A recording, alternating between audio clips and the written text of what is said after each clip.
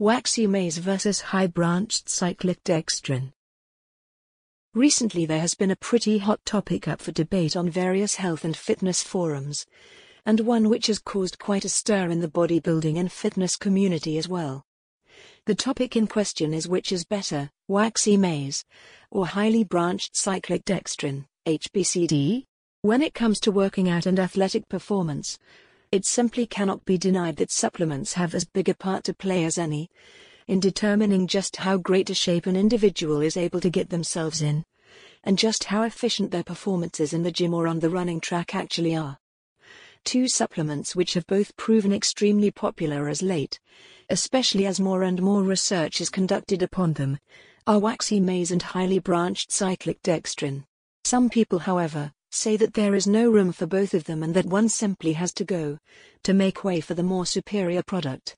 Here we'll be taking an in-depth look at both supplements to attempt to determine which, if any, is the more effective of the two. Waxy Maize. Waxy Maize.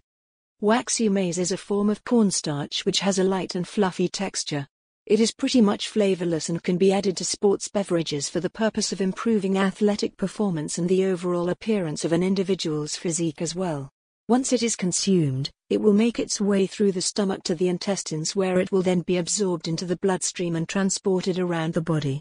As the starch is rich in carbohydrates, these carbs are broken down and converted into glycogen, which the muscles use as fuel and energy. The idea behind the supplement is that as we work out and use up glycogen stores in the muscles, if consumed intra and post-workout, the glycogen stores will be replenished, and the muscles can begin working and repairing themselves following the workout. Highly Branched Cyclic Dextrin. HBCD is a refined form of carbohydrate, much like Waxy Maize, that has been designed to help improve athletic performance and recovery. This supplement is created via the breakdown of starch, and is used to create special clusters of sugar, glycogen molecules, where more enzymes are added to form the supplement into even longer chains. It works in pretty much the same way as Waxy Maize, where it is designed to replenish glycogen stores in the muscles. However, it is the molecular structure which sets it apart from Waxy Maize. HBCD has a greater osmolarity, which basically means that it is absorbed much quicker by the body, as well as in much higher quantities than other carb sources. Obviously, the quicker it can be absorbed, and the more that can be absorbed, the quicker it can be delivered to cells within the muscles, which means they will begin repairing themselves and replenishing their energy levels much faster, and in much higher doses. It also provides a sustained release of energy gradually, as it doesn't lead to an insulin spike, as with other carb supplements, which means the muscles are gradually fed with the glycogen, rather than all in one go. Final thought.